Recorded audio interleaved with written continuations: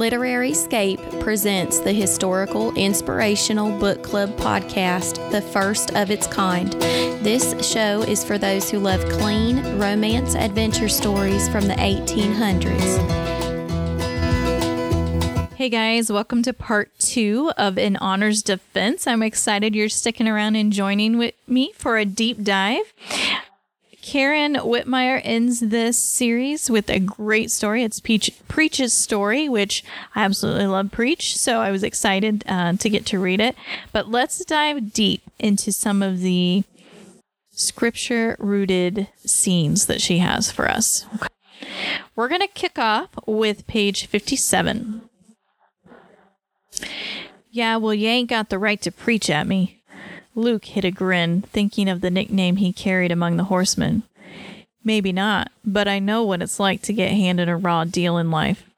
I wasted a lot of years being driven by anger and resentment. Trust me, it's no way to live. You think the anger makes you strong? That's a lie. The longer the anger lives in you, the more it erodes your soul and destroys your relationships. If you're not careful, one day it'll hollow you out and leave you with nothing. I'd hate to see that happen to you.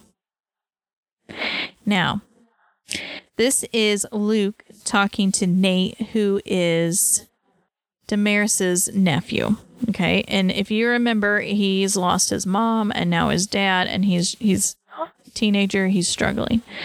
I love what Karen wrote in here. It's so easy, I feel like, to have that anger and that resentment, and the way it tears you down, and it doesn't hurt the person you're angry with. It hurts you. It hurts you more than anything. You think, I love this, you think the anger makes you strong, but that's a lie. The longer the anger lives in you, the more it erodes your soul and destroys your relationships. And if you're not careful, one day it'll hollow you out and leave you with nothing. Wow. I mean, there's not much more to add to that.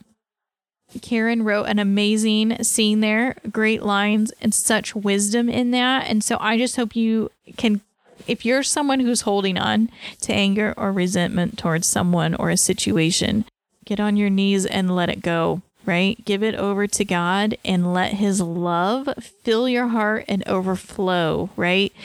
Because in the end, we really are truly hurting ourselves. And when we're living in that anger and resentment, we can't truly be used by God, right? Because what is in our heart is what overflows. It comes out of our mouths. And so if we have this anger and resentment sitting in there, we become useless for Him. And I don't think that's what any of us want. So as hard as it is, lay it at His feet, struggle with Him with it, because He's going to get you through it, right? And I love that Luke shared that with Nate. All right, we are going to jump really far ahead then from there. We're going to jump up to page 202. Luke twisted to face her. His heart pounded so hard, not even his injuries could compete with the ache rising in his chest. Unable to resist the way she called to the core of him, he cupped her cheek in his palm and gave her his pledge. I'll keep you and the boy safe, Damaris, I swear it. She leaned into his hand, her eyes closing for a heartbeat before her lashes lifted. I know you will. He didn't deserve her unwavering faith, yet he'd do everything in his power to be worthy of her. Slowly, he drew her face closer, mesmerized by the shape of her lips, watched them part ever so slightly. I'd walk through fire for you, he murmured. Vow rumbled deep in his throat, an instant before he sealed his promise with a kiss. Okay, what a sweet scene between Luke and Damaris. And I love that he is that devoted to her, that I walk through fire for you. But it's also a reminder, God does that for us, right? He walks us through that fire, through that valley, and takes us up to the mountaintop, right? So I know this is demonstrated between the love between Luke and Damaris, but you can also find that in the love between you and God, the love that God has for you. He would do anything for you and has done everything, even given His own son up for you, right? Christ died for you. Such a sweet scene there. All right, we're going to take a big jump again and head over to page 262. And here's silly me. I pulled my sticky note off before looking where it was at. So give me a second to find where I'm at. I'm on page 262. Luke, her voice broke as recognition lit her eyes. She took a step toward him, and her desperation, her heartbreak, her need slammed into his chest. He was off his horse in an instant and leapt onto the boardwalk to wrap an arm around her. I'm here. Thank God, she whispered. She whimpered right before she buried her face in his chest and wept. Luke cupped the back of her head and held her against him, not caring one iota about who might see them or what they might think. Damaris needed him, and not even a Texas twister would pull him away. Okay, so again, it's this really sweet scene.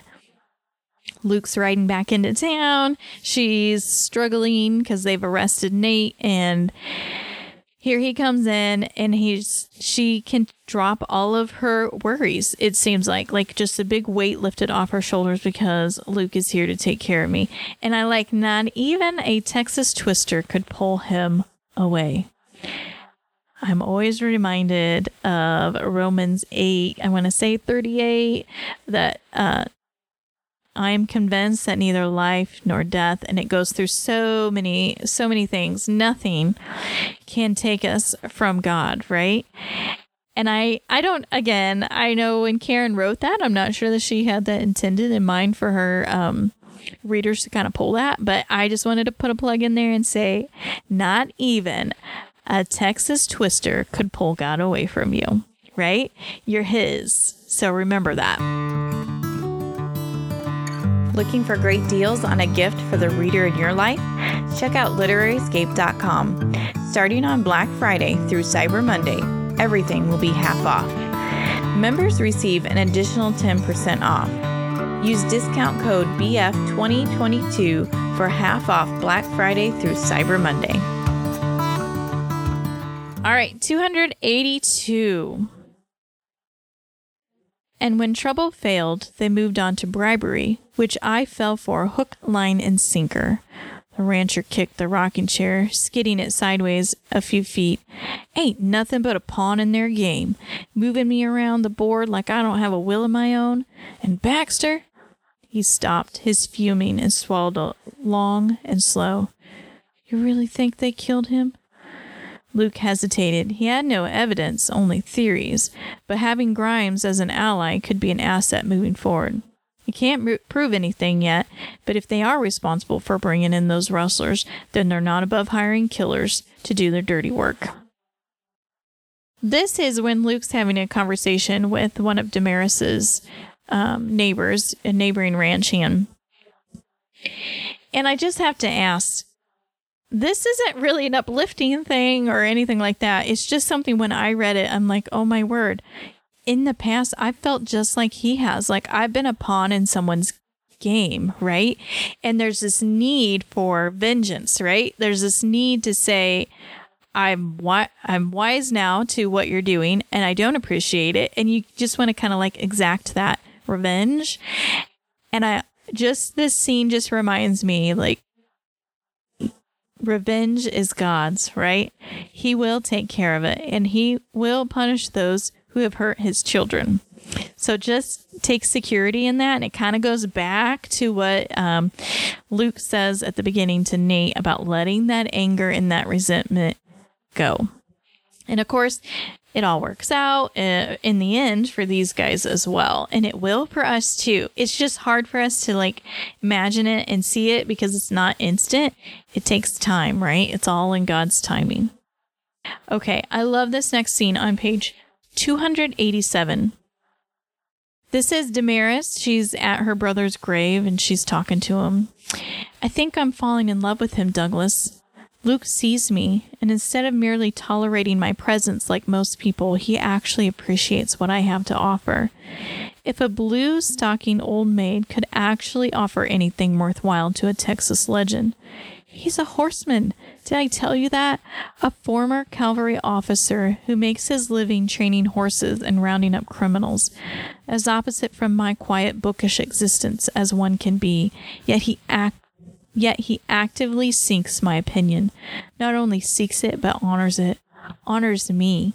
He looks at me as if I were a rare treasure he'd never thought he'd find, and when I look at him, oh, Douglas, it's as if all my odd, misshaped edges finally fit somewhere, as if God himself had handpicked Luke just for her.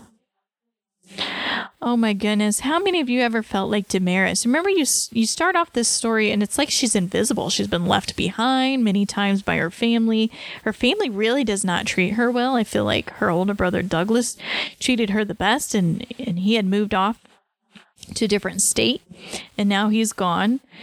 But just, I love this picture of Luke loves her for her, right? She doesn't have to pretend to be something else.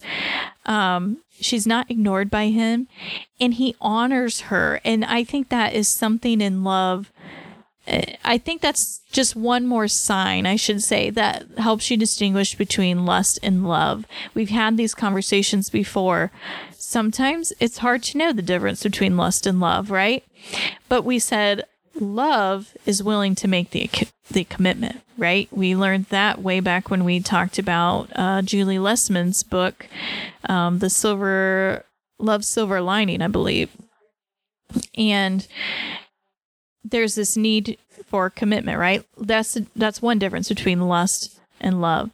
But in this one, she said, he honors me. That is another significant difference between lust and love, right? Luke honors Damaris, and it's so sweet, and it's such a wonderful picture of what love truly looks like between a man and a woman, okay?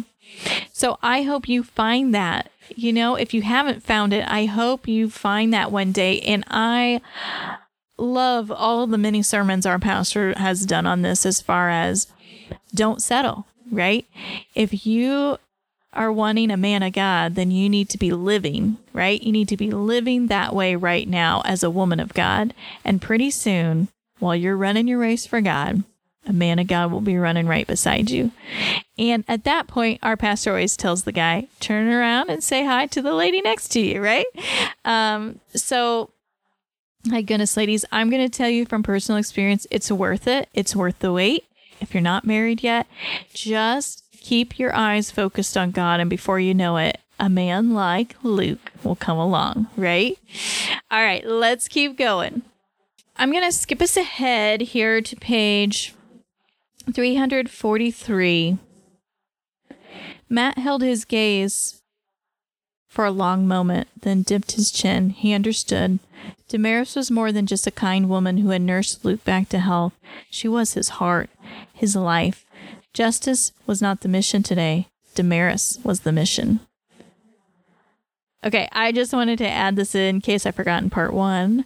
It's just like in Love's Command. If you remember, when they were going after to get Josie out, and Josie got pulled away, and it was Preach's job to keep her and keep her safe. She was the mission, and he told her that. You are the mission, therefore you can't leave to go do, and she wanted, I can't remember what she wanted to go do, but she couldn't do that. So now the tables are turned. It's Luke's turn to go in and save his woman, and Matt is letting him know, I understand, man. We'll go in. She's the mission. We'll get her. All right, so I would like to leave us on that note of love. And if you don't already have your own Luke Davenport, hang on, because God's got one coming to you soon. Until next time, happy and blessed reading. Thank you for tuning in. We hope you have a wonderful Thanksgiving holiday. Remember to sign up for our free live Q&A with award-winning authors Julie Lessman, Karen Whitmire, Melissa Jaggers, and Margaret Brownlee on December 10th. Visit literaryscape.com to sign up today. Don't forget to follow our podcast, share it with a friend, and leave a 5-star rating, as this helps us tremendously. Until next time, happy and blessed reading.